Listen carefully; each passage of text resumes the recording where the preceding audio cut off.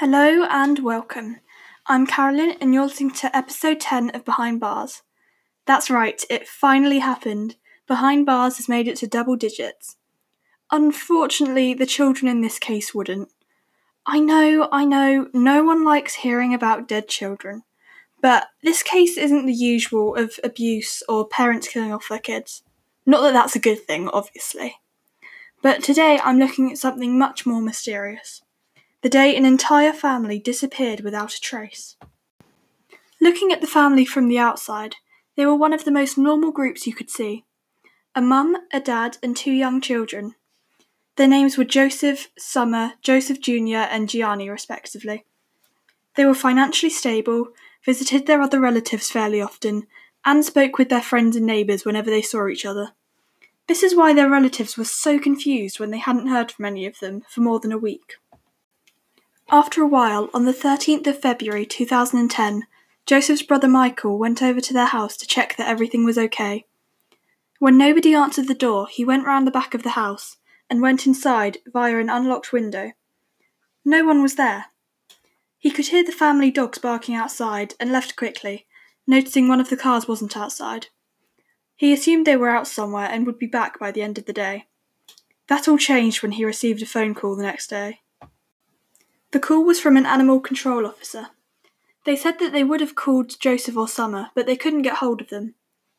Animal control was calling to say they were seizing the McStay's dogs, since they'd been barking for over a week and had been left without food or water. As soon as he hung up, Michael called the police to report the family missing. On the 15th of February, the police arrived to search the McStay's house. Like Michael, they didn't notice anything majorly suspicious. It did look like they'd left in a rush, because they'd left lots of food out, including eggs and 2 bowls full to the brim with popcorn. As that was the only strange thing in the whole house, they didn't really have anything to go on.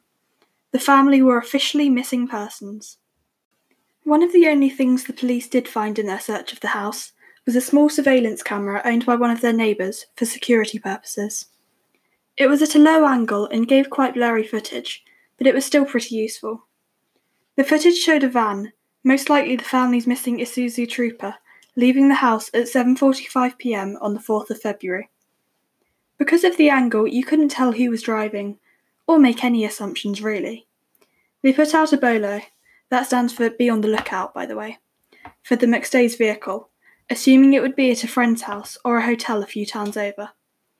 Everyone was shocked when it was discovered that the car had been towed on February the 8th from a strip mall car park in San Isidro, almost 80 miles away from where they lived.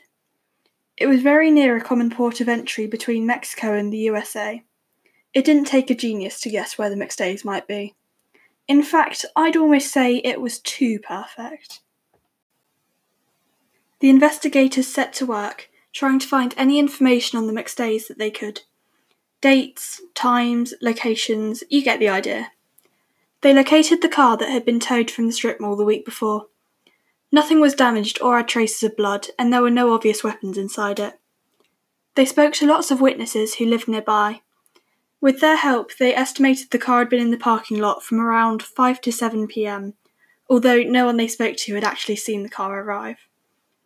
Some CCTV footage showed the silhouette of a family with 2 small children crossing the bridge between the 2 countries on foot between 5 and 7 p.m. that day. Everything was coming together nicely. Even if no one was saying it at this point, most of the people working this case agreed the family had probably run off to Mexico. As part of the routine investigation, the police also searched Joseph and Summer's phone records and checked their bank accounts for any activity. Nothing suspicious there either. 2 details caught the detective's eyes. The last person Joseph called before his disappearance, and Summer's text about her ex-boyfriend. Her ex, Vic Johansson, was apparently obsessed with her and had a criminal record. Joseph's last phone call at 8:28 p.m. on the 4th of February was to his work colleague, Charles Merritt. The police now had 2 theories. The family had been kidnapped, and/or they'd been killed by Vic Johansson or Charles Merritt.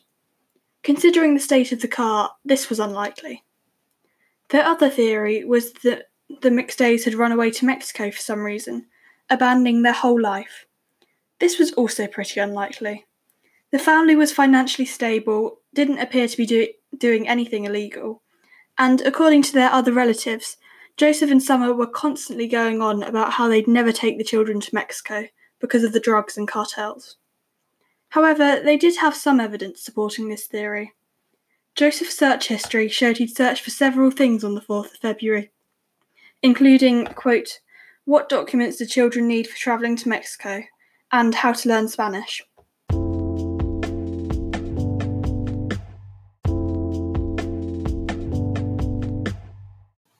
Interpol was soon contacted, and posters with pictures of Joseph, Summer, Gianni, and Joseph Jr. were soon all over the place in Mexico and California.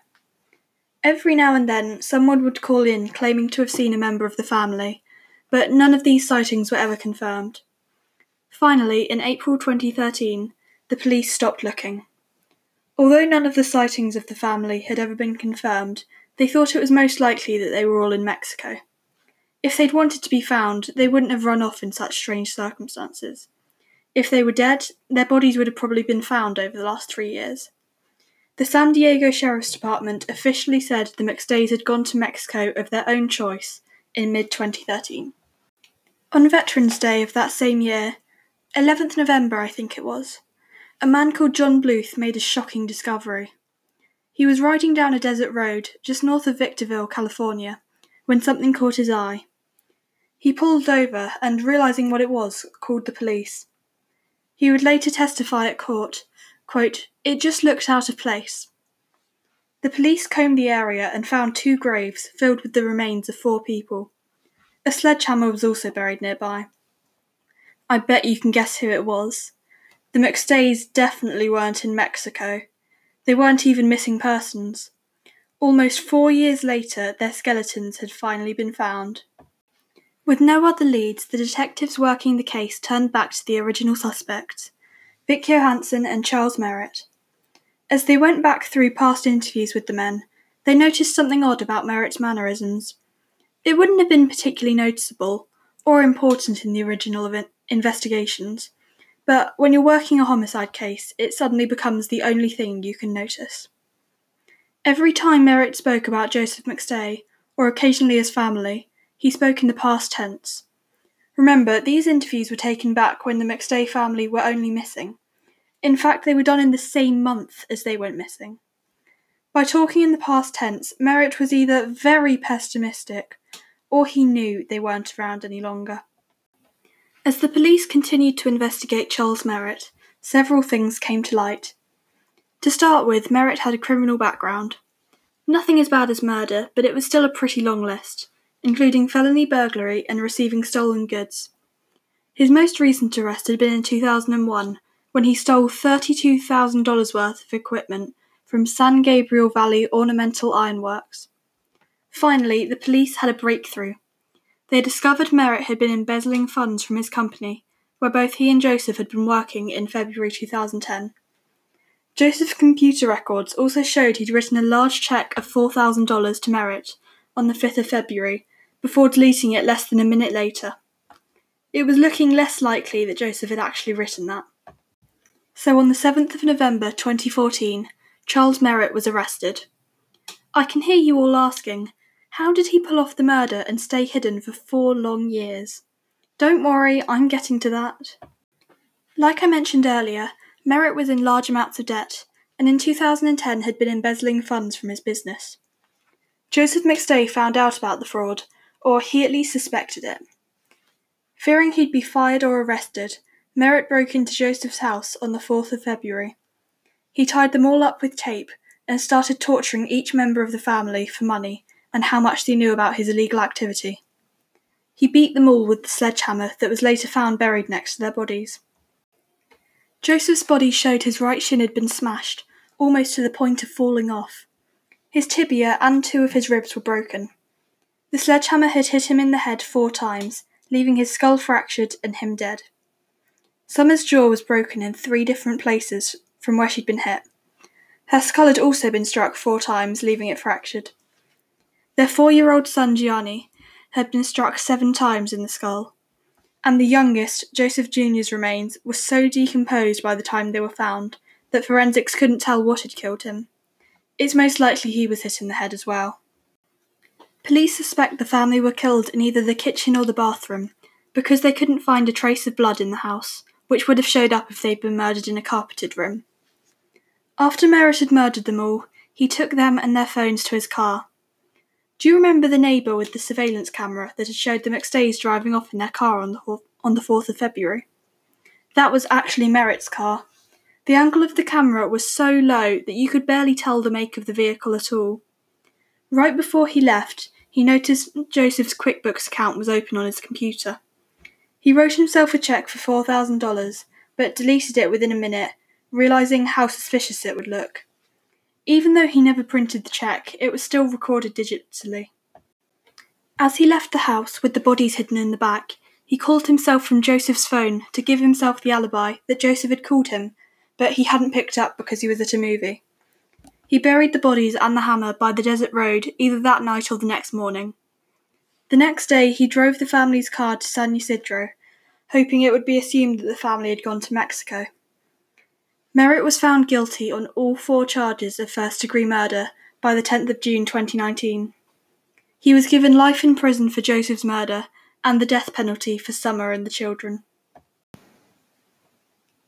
That was the case of the McStay family murders. Quite a strange case, that one. I hope you enjoyed listening to this episode. I, for one, found this case so interesting. It's not every day a whole family disappears, is it? If you have any feedback, questions or suggestions, go email them to behindbarspod@yahoo.com. While you're online, if you're not already, go follow this podcast on the social medias. They're all in the podcast description as well as the email address. Don't hesitate, I love hearing from you guys. See you all next week.